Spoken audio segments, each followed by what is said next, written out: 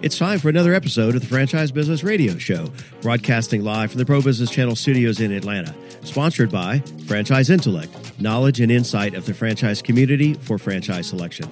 More info at franchiseintellect.com. Also made possible in part by Franchise City, a better way to buy a franchise. More info at franchise.city. And now here's your host, Pam Curry. Welcome to another episode of Franchise Business Radio Show. This is your host, Pamela Curry.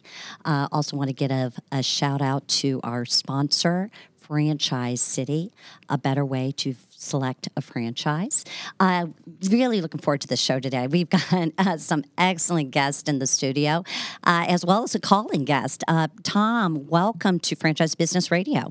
Thank you. This is Tom Branch. I'm a franchise lawyer with an Atlanta law firm, Maloney, Branch, and Daphner, and it's great to be here. We've known each other for a long time, and I'm very excited to finally get you in the studio and on the show. Thanks for asking me. Okay, listeners, tune in if you want to get some really strong legal advice. Absolutely. We also have in the studio, we have Patrick Healy. Patrick, welcome. Well, thank you very much for having me and having my partner, Brett Payne, who's calling in from Missouri. It's we are both the co-founders of Contender eSports, and we want to thank you for this opportunity to share Contender with your listeners. Yes, an emerging, exciting new brand, and we're gonna dive into that in more detail. But before we do that, we want to give a shout out to Brett in Missouri. How are you, Brett? Pam, I'm terrific. Thank you for having us. Springfield is where I'm at, and we're mostly famous for Brad Pitt, and some people would say The Simpsons. Well, there you have it. Well, you know what? It's funny you should say that. I don't know why. When I think of Hollywood and I think of the franchise community, I actually think of Kevin Bacon. The whole, it's not 6 or 7 degrees of separation. We were just laughing about this. It's more like 1 degree of separation, right? It's getting shorter. Yeah. Yeah. Patrick walked in to the studio this morning. Patrick, what happened there?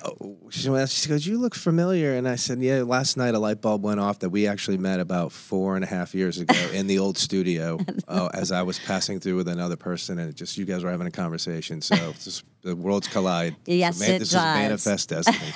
Absolutely. Well, let's go ahead and dive in. First, I do want to share with everybody the purpose of Franchise Business Radio Show, and that is this is a platform to bring together franchise professionals and resources to connect, educate, and collaborate to serve the franchise community and consumer. So I really view this as an educational opportunity. And also want to let our listeners know at the end of the show, I'm going to talk about some nuggets that I walked away with last night because I attended the Women's Franchise Networking Group. And there was a great panel, and they actually got into how do you turn around a franchise system, and because that happens. So we're gonna touch upon that. But first, let's go ahead and let's talk about an exciting new emerging brand. I want to give a little bit of background on our guest here. All right, thank you. Yeah, Brett Payne is our co-founder and CEO, and he has served in this role since August of 2018. And from September 2007 to 2012, Brett served as the CEO for Endus Inc., a software development company in Springfield, Missouri. Brett, how did you move over to Contenders? Give us a little bit of backdrop there. Yeah, sure. Well, certainly it wasn't something that I was looking for, especially since I don't play video games, which is always probably the most shocking thing when I talk with people. But I have a background in technology and a background in franchising, and one thing led to another, and Patrick and I were connecting at the time, and we had a mutual friend that had some involvement in the industry of eSports. And, as we were talking with that group, we realized there was a great opportunity for this industry here in the United States. It's an emerging industry that is growing incredibly fast. Mm-hmm. And of course, I looked through everything through the eyes of franchising and realized there was a lot of kind of mom and pop things around the country, but there was nothing that had been standardized. And so when looking at that opportunity, we realized there's a chance here for us to take something that is growing very, very fast, to standardize that, kind of lay over the franchising items over this industry and really give investors an opportunity to capitalize on these opportunities here in the U.S. And so that's when we started Contender eSports, and it's been an exciting road since the fall of last year. Excellent. And you know what? You hit on something really important there, Brett. And, I think when there's a fragmented space, that's when there's great opportunity for a franchise. So thank you for that. Patrick, your partner in crime here. He's the co-founder as well as the vice president, and he's served in his role, obviously, since August of 2018, beside you. From 2016 to 2018, Mr. Healy served as the director of U.S. sales for Franchise Direct, which is an international franchise marketing firm. And 2013 to 2016, Patrick, you were the national account director for Display Fixture Warehouse in Atlanta. And prior to entering into the franchise industry, you actually spent 8 years at CBS Corporation from 2004 to 2012. A really diverse background. Yes, and a lot of that has come into play with Contender, though that was not the plan from the beginning. But all of those positions do have a role with Contender and what we've been doing.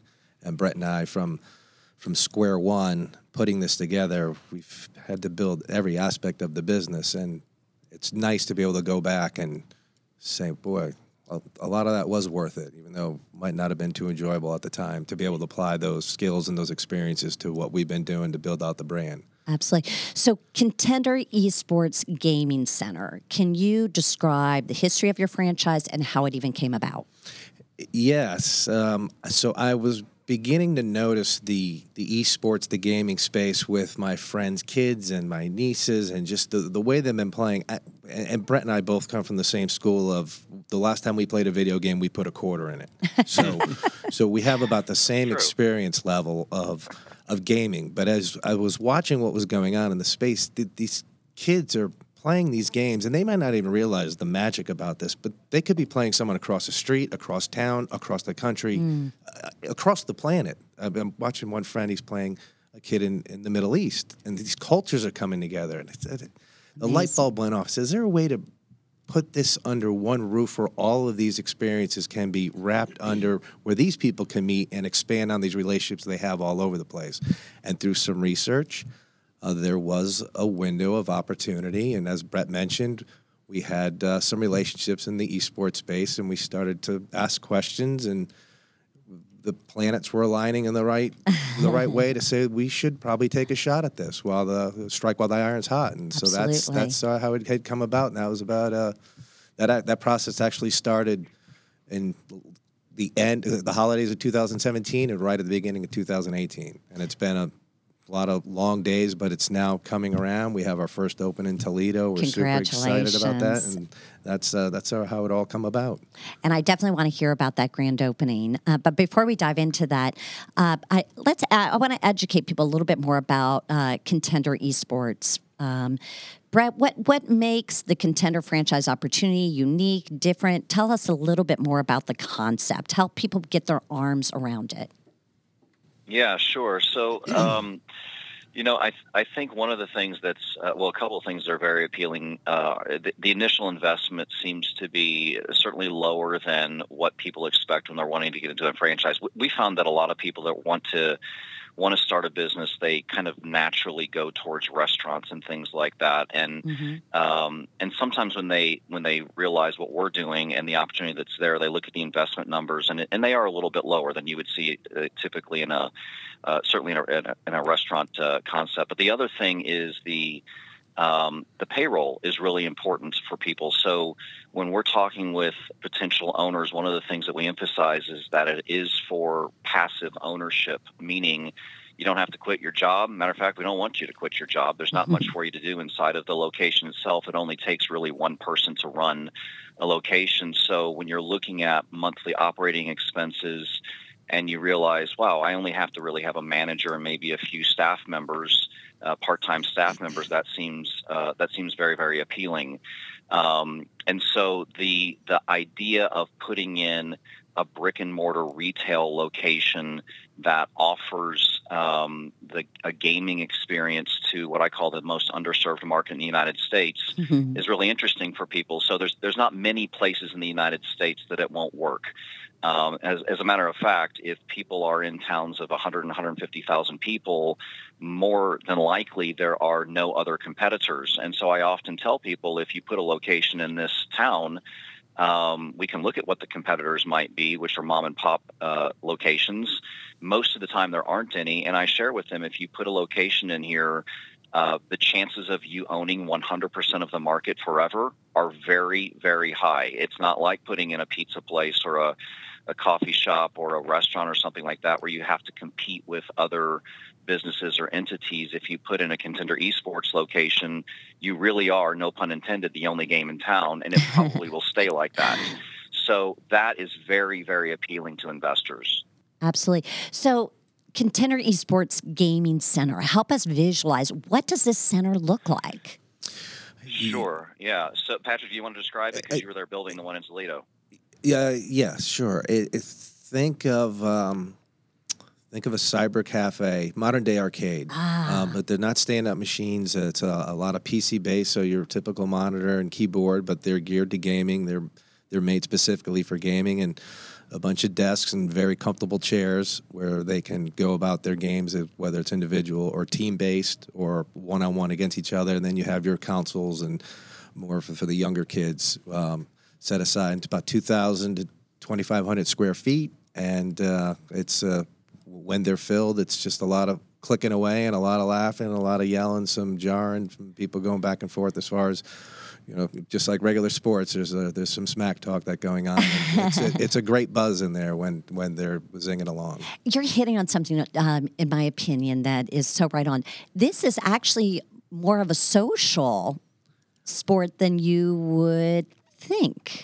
It wants to be. The esports space came out of the home, came out of the bedroom, came out of the basement. It's just the way the gaming world has evolved. Okay. And as it's become more popular, and as more people of all ages, and male and female, are getting into it, they want to be able to enjoy it like most traditional sports, and they're just looking for a place to go. So the mom and pop LAN centers, gaming centers, the term has changed. They've been around for 30 years.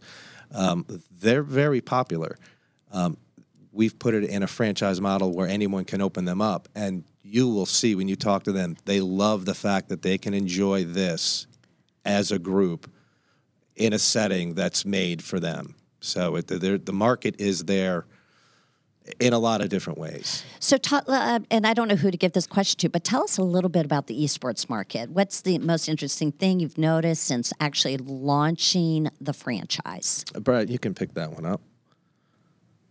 Yeah, sure. I think the thing that really is driving the interest of the United States is just the chatter that's happening from every part of the industry. I mean, when Patrick and I first started looking at this, it wasn't long after that we started realizing that professional athletes were investing in esports, and we started hearing about Jerry Jones and about Mark Cuban and about Michael Jordan and the St. Louis Cardinals and the Philadelphia 70s, and the list was on and on and on with professional athletes that were just not playing, but they were investing in teams and investing in the industry. We then started seeing reports from banks, like Goldman Sachs started issuing reports of the growth of the industry that was, maybe last year or a year and a half ago at $700 million industry, and now it's going to be a $1.6 billion industry. And so we started seeing reports from banks. We started hearing celebrities talk about it, and it became kind of normal chatter here in the U.S. But I think the thing that really got Patrick and I excited was when we learned that there were, 300 and something universities around the United States that had esports clubs. Wow. But more importantly, there were about 150 of those that had teams, and they were offering scholarships to students to come play esports.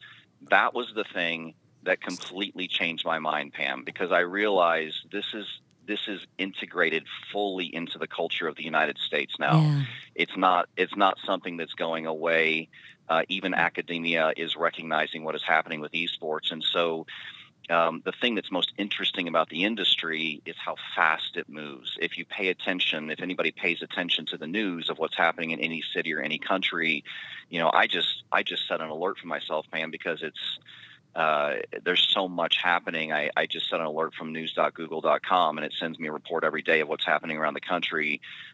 It's unbelievable, the growth of this particular industry. So I think that the biggest takeaway from what is happening is the general awareness in everyday lives and culture around our country, and that it's becoming the norm. It's not something to the side anymore. It's something that our demographic is 16 to 35-year-olds, and you would say, what 32-year-old is playing video games? Just ask one.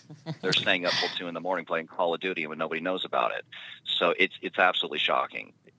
Yeah, and to expand on that, if you were to ask Brett and I, what was the biggest jump you've seen since you started just considering this to where we are now? And I think without question, if you were to, the colleges and the universities were doing their thing. The high schools were sort of just hovering around. And you can find some clubs and some programs in some places. In 18 months, you could just pick a high school and ask them. They have an eSports club or program. It's either up and running, it's in the works, it's something they're considering, and a contender franchise space would be perfect target for them, because they said, geez, we'd much rather use your facility because you're already built for us, instead of trying to bring one on the campus or on the high school space to build it out. So that has been growing 10x, and that really shows where the market's going. Yeah, absolutely. And just as far as a franchise formats, right? Like different, would a franchisee be able to put a center on a university? Or are you targeting more a retail center? Like, what does that look like? Not necessarily on a university. I grew up on a university campus, so I'm pretty familiar on how they operate. That would get into a little bit sticky, but near one, absolutely. And we do target with our franchise location service that we offer. We do target the high schools, because if you can pin a franchise around 3 high schools, think of it as I use an ice rink analogy. A lot of schools rent the time at the ice rinks. I come from the Northeast.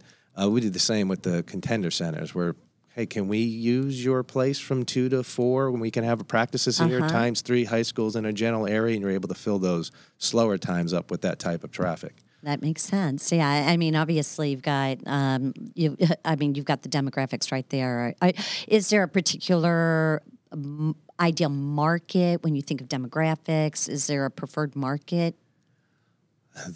Because the range of the eSports crowd goes from 8 to 38. And it's virtual. How you would change that is what would be the mix of consoles to PCs you would have in a particular place. If you're going to be gearing more towards college higher education centric, you would have more PCs. If you were more in suburbia and it might be more younger kids, your ratio to PCs to consoles would change. But as far as picking a perfect place, some might be better than others, but a lot of places work if it's strategically put down. And we make sure that we don't have anybody looking at a place that might not best fit their interest. Well, I know you just had a center that opened in Ohio, which is my home state. Sam, I spent 14 days in Toledo and met a lot of people from Ohio, and that was my first time. Met a lot of Buckeyes, there. Yeah. So tell me, tell us about this grand opening. Well, Brett can expand on the grand opening. I can discuss the prior to the grand opening. We wanted to get there early and see the build out, since this was our first one. Yes. And it went well. There were challenges. I think this is a fair story to tell. Because it was our first one and we had some deadlines, we did make a couple concessions that we might not have normally made. And when Brett and I, when we came back and started to discuss where there might have been some hiccups, we learned a very valuable lesson. The contender model in franchises, in general, they're systems, and you're supposed to be very, we want to stay in line with the systems. Because we were trying to get this open, we made some concessions on those systems, and we found when we tied, well, what was a hiccup here that we had to deal with? It was where we made a concession. And we learned our own lessons as a franchisor. Sure. We need to practice what we preach here. We have systems for the franchisees, and you veer off the tracks a little bit, and you get a couple hiccups. So that was a great lesson to learn on the first one, and absolutely, you chip your teeth a little bit, and we got through those, and we had a soft opening, opened up on time, and Brett was down there for the launch party, which Brett, if you want to talk about that, it was the talk of the town. It was amazing. People were coming to the center. We had to put paper on the windows because we couldn't get anything done because there was so many people coming by to look at it. Brett, if you want to talk about the launch party, I think that would be great for the listeners. Yeah, the thing that I think helps the launch party so much is that we're very, very strategic about marketing on social media, and the interaction between Toledo, the city, and our franchisees and the staff was just overwhelming for weeks, for a couple of weeks. They really built a community before the door ever opened, and I think that was what paved the way for some really great success there. They were the center of the community, but the launch party was, for me, was a little bit overwhelming to see this beautiful place that has gone in. The store opens at 11 in the morning. The launch party was like from 2 until I think 10 or something like that. But they basically ran at 100% capacity all day long, with people waiting to get in. But the atmosphere was just happiness. It was just smiles everywhere. It was people standing around watching other people play. It wasn't like a line at a restaurant or something like that where people are frustrated. Not at all. It was very much about friendship and a lot of cheering and giving high fives and people watching them buy our merchandise and wear our T-shirts and our hats, and it was just a big celebration. So I left, Pam, at 11 o'clock that night, and there was still a line for people to play. They ended up staying up open until 4 in the morning. Matter of fact, they actually had to change their hours. So the hours typically are to close at midnight, but they've changed their hours on the weekends to stay open until 3 in the morning, just because of the capacity. And we haven't even started the tournaments and all those kinds of things yet. Those start this coming week. But one of the other interesting things was that we had professional gamers that showed up. We had the number one Fortnite player in the city show up. We had Overwatch teams show up, and we had the U.S. military there. So the Army was there. And I was curious about all of that. And they said, well, we actually have an eSports team in the Army. Can we use your facilities?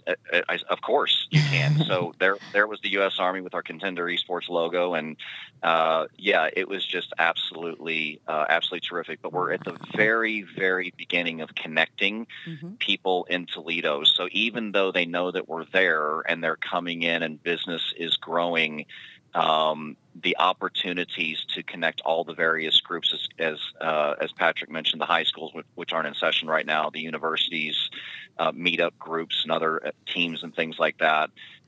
It's just a matter of keeping all the pieces in place to make sure that we can accommodate those and really build a community. That's Patrick's word, build a community for all of the esports players in the city. Anything to add to that? All right, Tom? Yeah, I'll just add one thing.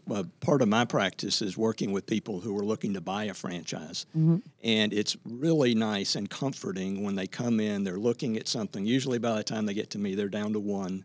And it's really nice if it's something that they already know a little bit about or have some enthusiasm for. So all those 20 to 40-year-olds that you're talking about that are into these, into the games and into the industry, those are your potential franchisees. And they know the industry, they know what's missing, which is you, and they understand what it is you provide, and it's just a great leg up instead of just getting somebody that's tired of traveling and wants to settle down and doesn't have any idea how any of this works. Yeah, a lot of energy and enthusiasm. The interest level has come from many, many facets, from lawyers, doctors, people in banking, people who are interested in esports. It's been really across the board. And it's set up for someone doesn't necessarily have to be an esports enthusiast, but a good operator. But going back to the launch party, and I had noticed this the week prior to, and this kept coming up, and it just blew my mind every time I'd see it. I'd see two people talking, and I'd just get into this conversation. I think these people grew up together. They've known each other for 20 years, and they just met for 20 minutes ago. It's just the connection that they had in that gaming space. They were just so comfortable with each other, and it would happen every corner. Nobody ever played a game and weren't talking to the people next to the right and the left.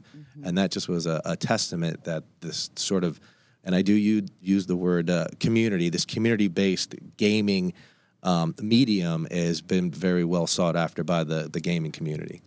So talk to us about what are the projections, what are the future plans of Contender eSports?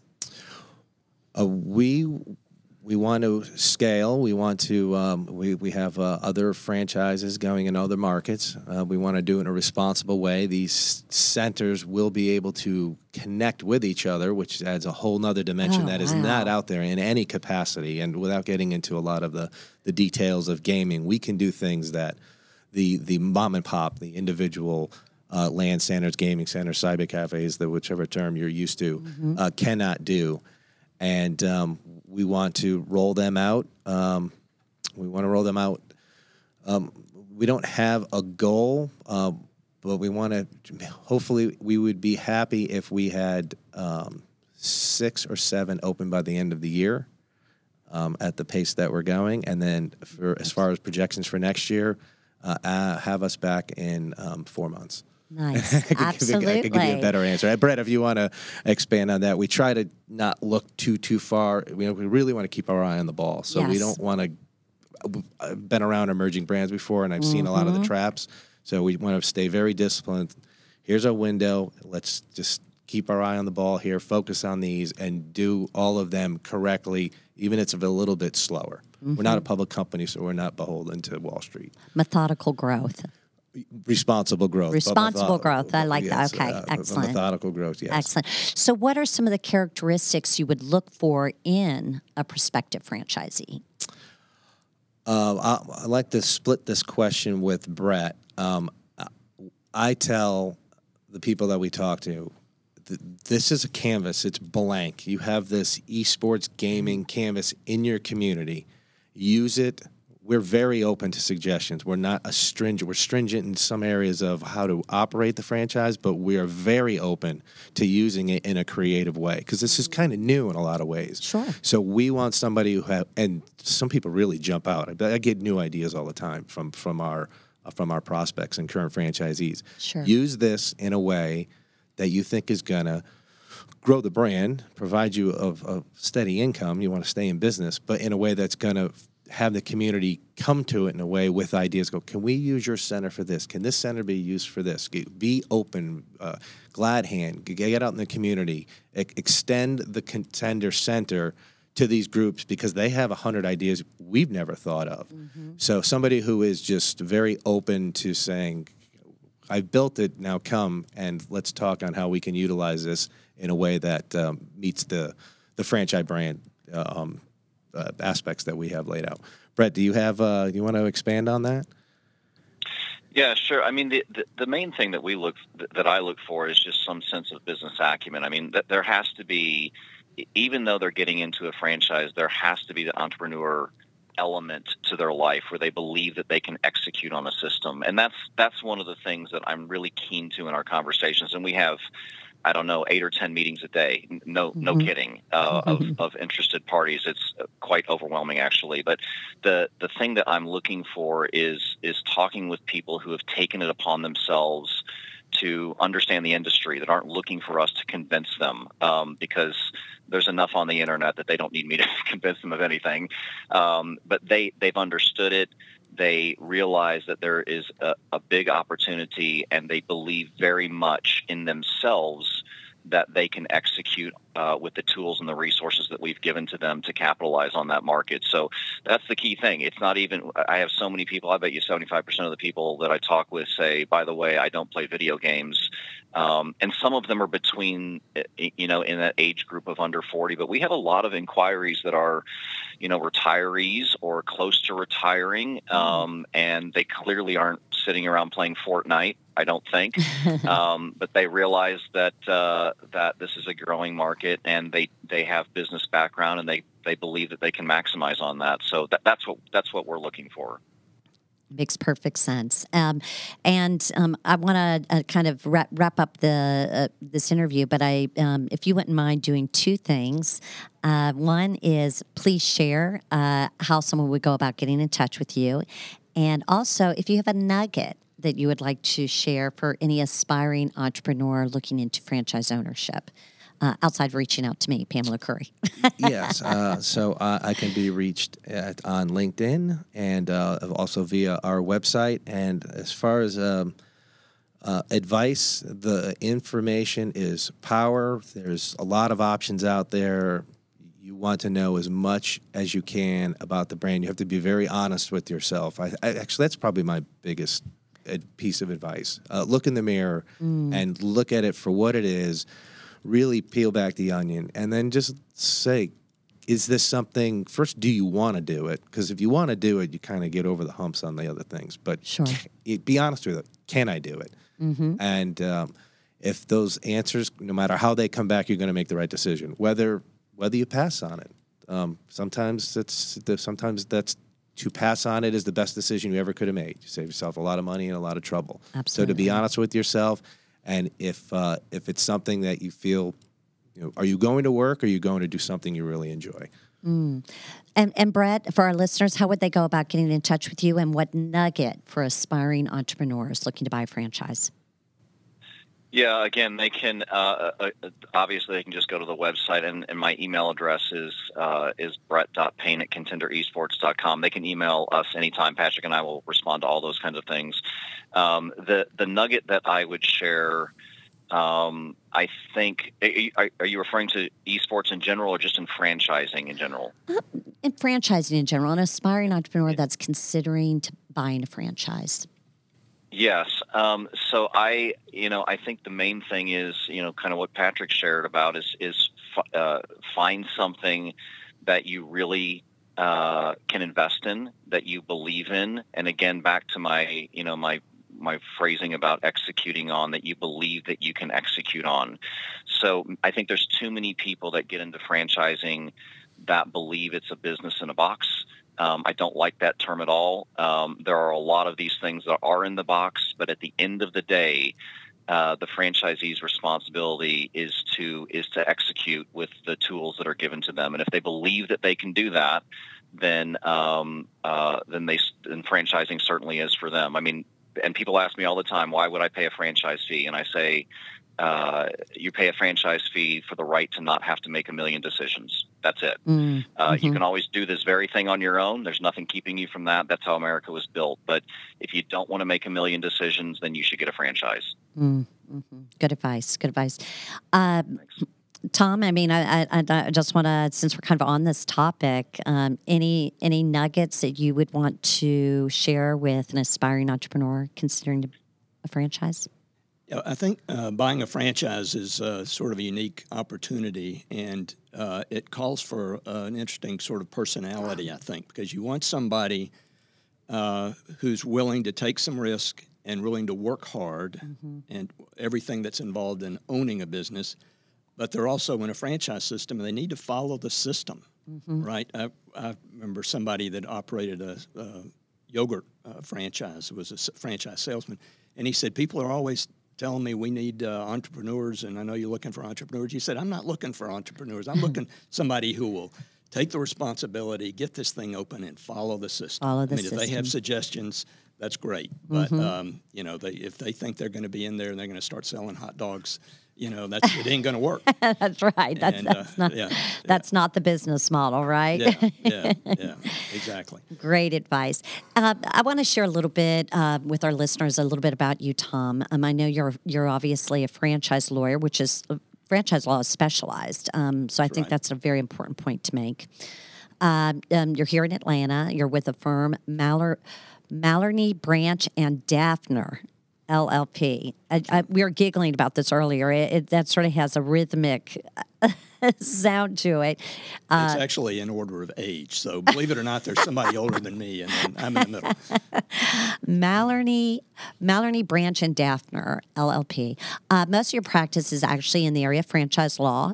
You represent both franchisors as well as prospective franchisees and franchisees. That's I'm correct. assuming. Okay. You are one of the few, I can hear a little bit of the accent, a native Atlantan, I am, yes. 2 daughters and 1 granddaughter. Yes. Is everybody here in Atlanta? One daughter is here in Atlanta, and the other daughter and the granddaughter in Knoxville. Oh, so very not too nice. far. So how long have you been in franchising, and how did you even get started? Well, I've been around a long time, and like Brett and Patrick, it wasn't part of a master plan to get into franchising. I just started in private practice with a small firm, 1980. And I don't even remember what kind of stuff I was doing. And the senior partner that I worked for came in one day and said, hey, we're going to be representing Po Folks Restaurants. And the franchisor, apparently they're selling franchises. They've sold a few, and apparently there's a franchise law of some kind. And they're going to have to come up with a disclosure document of some kind. And here's the one Wendy's has, and I want you to do one just like that for Po Folks. Oh, boy. So that's how I started, and that was the extent of the training that I received. So, it's sort of finding the law, which I had never heard of, Yes. and then trying to cobble a document together for the people at Po Folks. That's what we call getting your hands on MBA in franchising. That's right? exactly right, and that's why most people start. And obviously, you have a lot of tenure, a lot of experience. What are some of the trends that you've seen in the franchise area?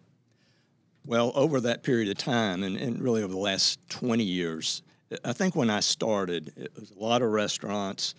I've never done much hotel work, but a lot of hotels, car repair places. I represented a couple of home cleaning businesses for a long time. Sure. But sort of a narrow spectrum. And that has just completely blown wide open, as you know from your work and as you've heard from the Contender eSports, right? That's a perfect example, right? Yeah, and especially when people come in and they're looking to buy something, and they or someone's looking to start a new franchise, and they tell me what it is. I had a guy call me the other day, and we talked for a while, and finally said, "Well, what's the nature of the business?" And he said, "Axe throwing." Axe throwing.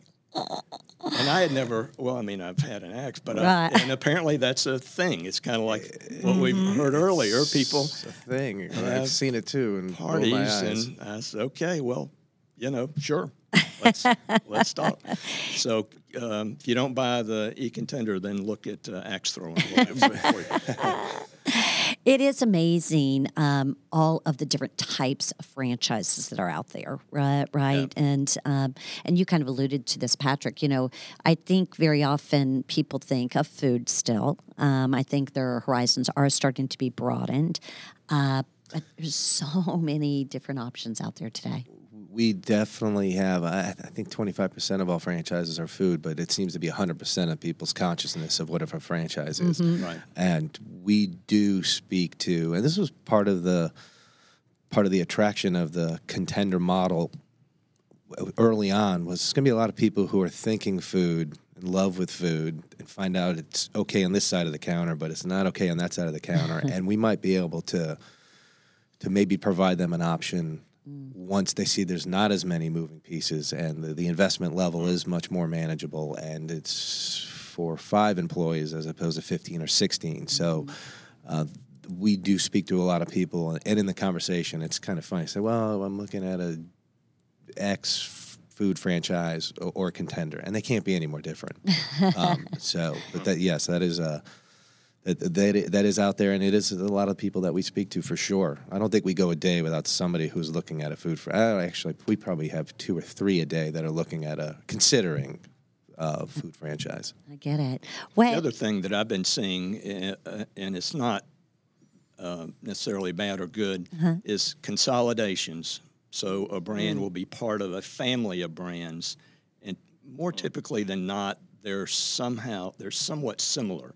Yeah. Or home repair, there are those that are any number of things like that.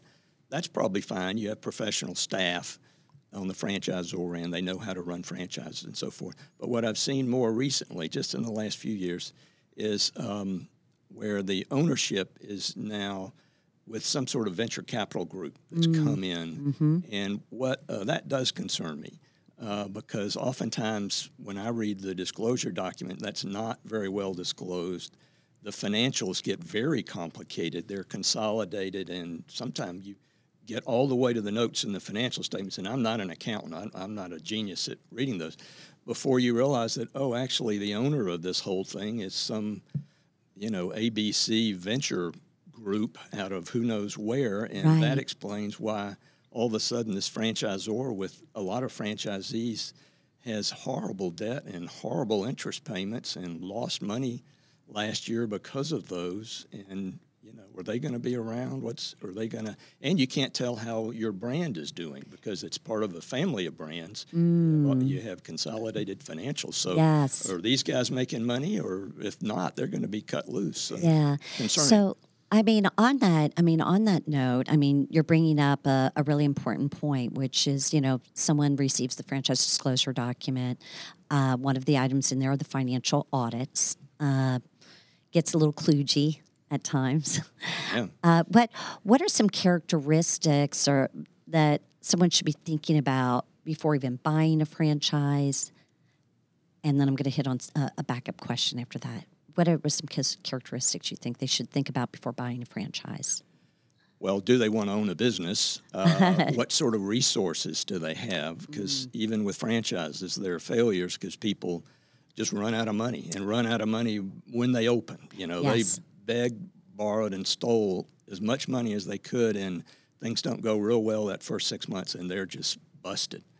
And that's a terrible situation. So you want to choose carefully and think carefully about your ongoing expenses. And I have people come in here that are spreadsheet junkies. They run these spreadsheets, and it's like a gym. So it's member-based, and if I, in 6 months, have 1,000 members, I'll be making money. And, they come back to me later, well, I've got 200 members. And, that's just not going to work. It's just not going to work. So be properly funded. Be properly funded, absolutely. And find something that you enjoy and want to do. Because a lot of these, if it's a small restaurant, then chances are you are going to be behind the counter, not absentee like you heard with the other business. And that wears on people. That sure does. And as they need to really be able to visualize themselves in the business. Absolutely. And even though they may not be working so much in the business, maybe more on the business, they still have to be able to visualize themselves in the business. I had somebody who bought it was a man, and it was a women's fitness business, sort of like Curves, wasn't Curves. And I asked him how it was going, and it was going okay. But he said, one thing I really hadn't thought of is that when we're having a class, I can't be in the space because he's a man and there's all these women, and these were not real young women necessarily. Right. So he said, I spent a lot of my time on the sidewalk at the shopping center making calls and trying to do some more. Well, no, trying not to look. So, that's an example of maybe not really visualizing his role in the space. So if you were, kind of walk us through, if you don't mind, the process. Like you're working with someone that is considering buying a franchise. And like you said, you kind of come in at the end of that process. Help us understand what your role is when you're working with someone who's thinking about a franchise. Yeah, well, usually when I come in, because of the cost and so forth, they're down to, they have one they like. Oftentimes they've got a discovery day scheduled, and, they want to sign in 2 weeks if it all looks okay. And so basically I go through the franchise disclosure document and then sit down with them and go over it, answer any questions they may have, go over any concerns I may have, and also make sure as best I can that they understand what they're getting. A lot of people really don't read it, and you mention what the royalties or the advertising fees are, and they just nod like, oh, okay, I didn't know. Yeah, right. And it's just getting educated. It's that legal jargon, right? And it's the if and then, it's hard to read. Right. You and I were talking earlier, and I'm working with a candidate right now, and one of the questions is, would you be comfortable signing a personal guarantee? Will you talk a little bit about what is a personal guarantee? What does that mean to the franchisee, and what does that mean to the franchisor? Sure. Well, if you're in most franchise businesses, especially if there's a location, and we'll pick on the e-contender, and let's say you're going to open a little restaurant, if you're gonna sign the franchise agreement, you're not going to operate the business individually. You're going to form an entity and ideally sign the franchise agreement as an entity, and that entity will sign the lease and maybe sign, if you get a loan, say you get an SBA loan, all three of those people on the other end, the franchisor, the landlord, and the bank, are going to want a personal guarantee. So if the loan or the lease or the royalties don't get paid by your entity, you have to pay them. Okay, and that's a big issue with the lease, and sometimes negotiable, because leases tend to be negotiable. Generally, the lender, especially if it's an SBA loan, it's just required. Period. And with the franchisor, it's sometimes that can be negotiated. Typically, in a franchise agreement, if it isn't going well, and you just decide, it isn't going well, I'm just going to close. And you've been there 5 years, you're current on your royalties, and you don't do anything you're not supposed to do. You don't just change the name and try to operate independently and do that kind of thing. More often than not, that's the end of the deal with the franchisor, but it isn't always. Some agreements have what they call liquidated damages. I mean, you're in breach if you close like that. You don't have the right to just announce you're closing.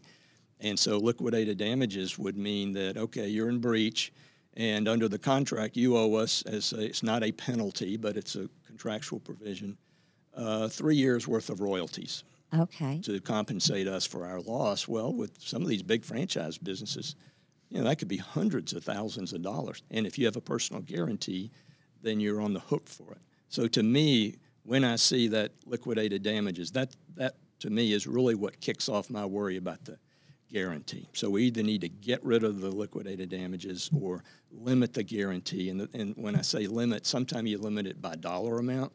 So it would be limited to $75,000, or maybe it drops off. Okay. So that if we've been there 5 years, we've been in compliance, then the personal guarantee drops off.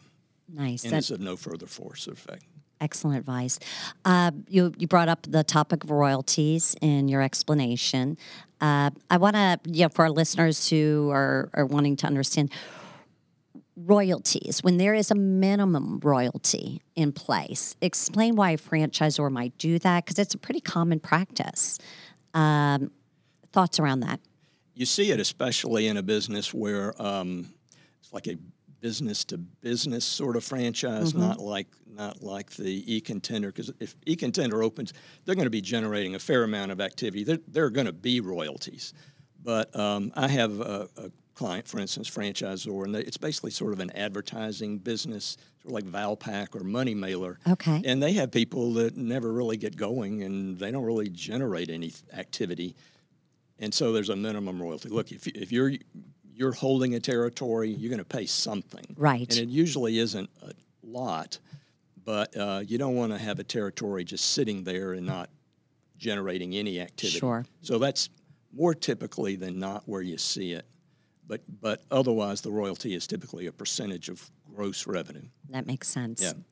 That absolutely. So I never put that together. You probably will see it more common in a B2B versus a retail location. That's where I see it, and I think it's reasonable in those circumstances. Absolutely, because you don't want a dormant territory, right? You're like, wait a minute, I've got this, trying to grow the system, and Sometimes when I see it, if it's not, like if it were an e-contender, and they have a minimum royalty, what I do then is figure out, well, if the royalty is 5% of gross, what sort of revenue would I be doing to be at this minimum? Does this kind of look like sort of a break-even number, or is it just a number so that you get back into that? Back into it. Yeah, and if that tells me anything. Yeah, and is it realistic to hit those sales, right? That makes perfect sense to me. Right. So I know, we're talking a little bit about really more on the franchisee side, and I know you work with a lot of franchisors, and we've got an emerging brand sitting here in the studio with us. What advice would you give to someone that's considering taking their concept, packaging it, and franchising it, and becoming a franchisor? I think the main thing is that typically what what I get is somebody's operating a pizza business. We've got 3 locations. People are coming into our store all the time and asking to buy a franchise all the time. And so if you decide to start franchising that, you're not in the pizza business. You're in the franchising business. And it is completely different. I had one exactly that situation. I won't say who it was. Had a great business here in Atlanta, and they started franchising it. I helped them. I loved the concept. And the phone number that's on the first page of the FTD was the number at the desk at the restaurant. It was the one where they take the takeout order. orders. Yeah, Like, wait a minute. that's not a real and serious investment in the franchise. They had no staff particularly. Right. And the training was, they sold a couple. The training was to go back in the kitchen and hang out. And those guys didn't. The guys in the kitchen didn't want to see. So it was terrible. They had a couple, they didn't work, and they stopped franchising. It's interesting you should say that, because I frequently share with my clients when I'm working with them. I say, really, there's 2 sides of the business equation here. One side is the proven methods of operation and the experience there. But the other side of that business equation is to know how to grow and manage a franchise system. And the good news with that is I've got a couple that I represented for years, and I think both cases is a husband and wife probably operating out of their home, and I don't think they ever got over 40 franchisees, but they have very little overhead. The franchisees are very loyal. They have almost no turnover. It really is sort of a family, and they do very well. They make a nice, and the multiples of that, if you ever get ready to sell it, are good. Yes. So you don't have to be, have 2,000 franchisees. You want to go slowly, as we heard earlier, responsibly, I think was the term. Yes. And Yes. Yeah, because I have other people come in and they sold 2, and they're both just a complete headache and a nightmare, and they're sending them nasty emails. And they'll usually say, I had a bad feeling when we sold. When the conception of Contender came about, and before we even had a name, and I approached Brett, if the listeners out there know who Tim Ferriss is, when I worked with Brett in a past life, everything he did was great, was very, very, very specific, and we try to take that the same actions and put him into the franchise model. So when somebody comes in after the training, it's A, B, C, D, E, F, G, and you just go through the steps, and which would help as it grows. Everybody's on the same page, and Brett's been excellent at that and executing that with our operations manual and our systems now. And yeah, it is important, because we could be thinking, all right, we're at 1 now. What about at 20? Is everyone going to be doing the exact same thing, whether in California, Connecticut, Maine, or Florida? Mm-hmm. Especially if you're giving them some flexibility in terms of how they operate. So there's got to be sort of a core that you can add things, but at its core, the business includes these elements. Yes, it's super flexible in the marketing areas, and I won't say stringent, but there's no reason to go off the beaten path, because you're only going to make your life. We figured it out. We bumped our nose, and so that's hopefully everybody follows suit with that, and we're able to keep consistent. So no axe throwing in the back of the... There's no axe throwing, but actually I would bet dollars to donuts there's an axe throwing video game out there somewhere. Oh, Okay. it would not Well, there we go. surprise me. So, Tom, you are a wealth of knowledge, and I know we barely scratched the surface here. And you guys kind of have given me a nice segue to talk about a couple nuggets from the Women's Franchise Network. But how would someone go about getting in touch with you if they were a franchisor or a prospective franchisee? Well, the website would be the best thing, which is MBD, Maloney Branch Daphner Counsel, COUNSEL.com. Excellent, excellent. Thank you so much. I could sit here and ping you with a lot more questions, but we're running out of time. It's all right. Okay. No, I enjoyed it. It's been fun. Excellent. Well, thank you. And just for our listeners, there was a great event that happened last night. I tried to remain really active in the franchise community, and there was an event, Women's Franchise Network. They get together, and there was a panel with Clarissa Bradstock and David McDougall. I hope I'm saying his name right. But what they were talking about is basically, how do you turn around a franchise? Sometimes you do grow too fast. So I'm so happy to hear that we're all kind of in consensus here about the importance of growing responsibly. But a couple nuggets that I took away that's highly important and was that be sure as a franchisor to really talk with your franchisees, really have those open lines of communication, make sure you're getting the negative and the positive, bringing it into perspective, listen to those stories and learn from them. And both of the individuals on the panel repeatedly said that. Also, they said, be sure to get alignment of why you're here and involved in this franchise system together. Because it is a partnership, right? So let's get in alignment with what we're trying to achieve here. And so I thought that was great advice.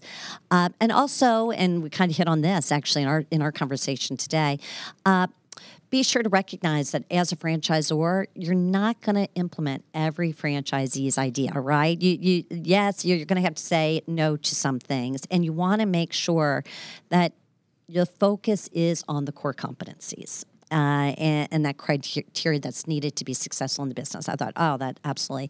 And another great piece of advice that came off of the panel is you are going to hear not everybody's going to be happy. And you're going to want to, as a franchisor, immediately go in there and try to fix it. Don't think you're going to have to go in there and fix it right away. Come up with some ideas and sit on it, collaborate around it before you implement it. So don't act too quickly. And just sort of as a final wrap-up around that, Tom, I'm going to turn to you. Any additional nuggets that you would give to someone as far as creating a successful franchise system? Well, and you started with talking about turning one around, and a lot of times you have a system where you have a significant number sort of at the bottom that just aren't doing well. And a lot of times they're not angry at you, they're just not doing well. And the successful people that I've represented, when you read their FDD, they have no litigation. They're not, and not a lot of terminations. They're not suing these people. It hadn't gone well.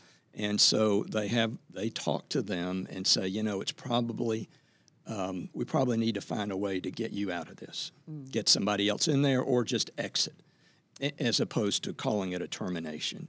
So you sort of work through the folks at the bottom, and then simultaneously, re-examine if 15% of your stores are really underperforming, they may need to re-examine your concept a little bit. Makes sense. And maybe who it is who your target market is. Absolutely. Yeah. Absolutely. A lot of self-evaluation if you're trying to turn things around, which is hard to do, honestly. Yep. Great advice. Well, I'm going to go ahead. We're going to have to tune out here. We could go on and on. Thank you to our listeners. Again, this is Pamela Curry, host of the Franchise Business Radio Show, a platform to bring together franchise professionals and resources to connect, educate, and collaborate to serve the franchise community. And I also want to say thank you to Franchise City for sponsoring Franchise Business Radio. Thank you again for joining Pam Curry and her guests on the Franchise Business Radio Show, sponsored by Franchise Intellect, knowledge and insight of the franchise community for franchise selection. More info at franchiseintellect.com. Also made possible in part by Franchise City, a better way to buy a franchise. More info at franchise.city. Use the social media links here to share today's show and check out more episodes at franchisebusinessradio.com.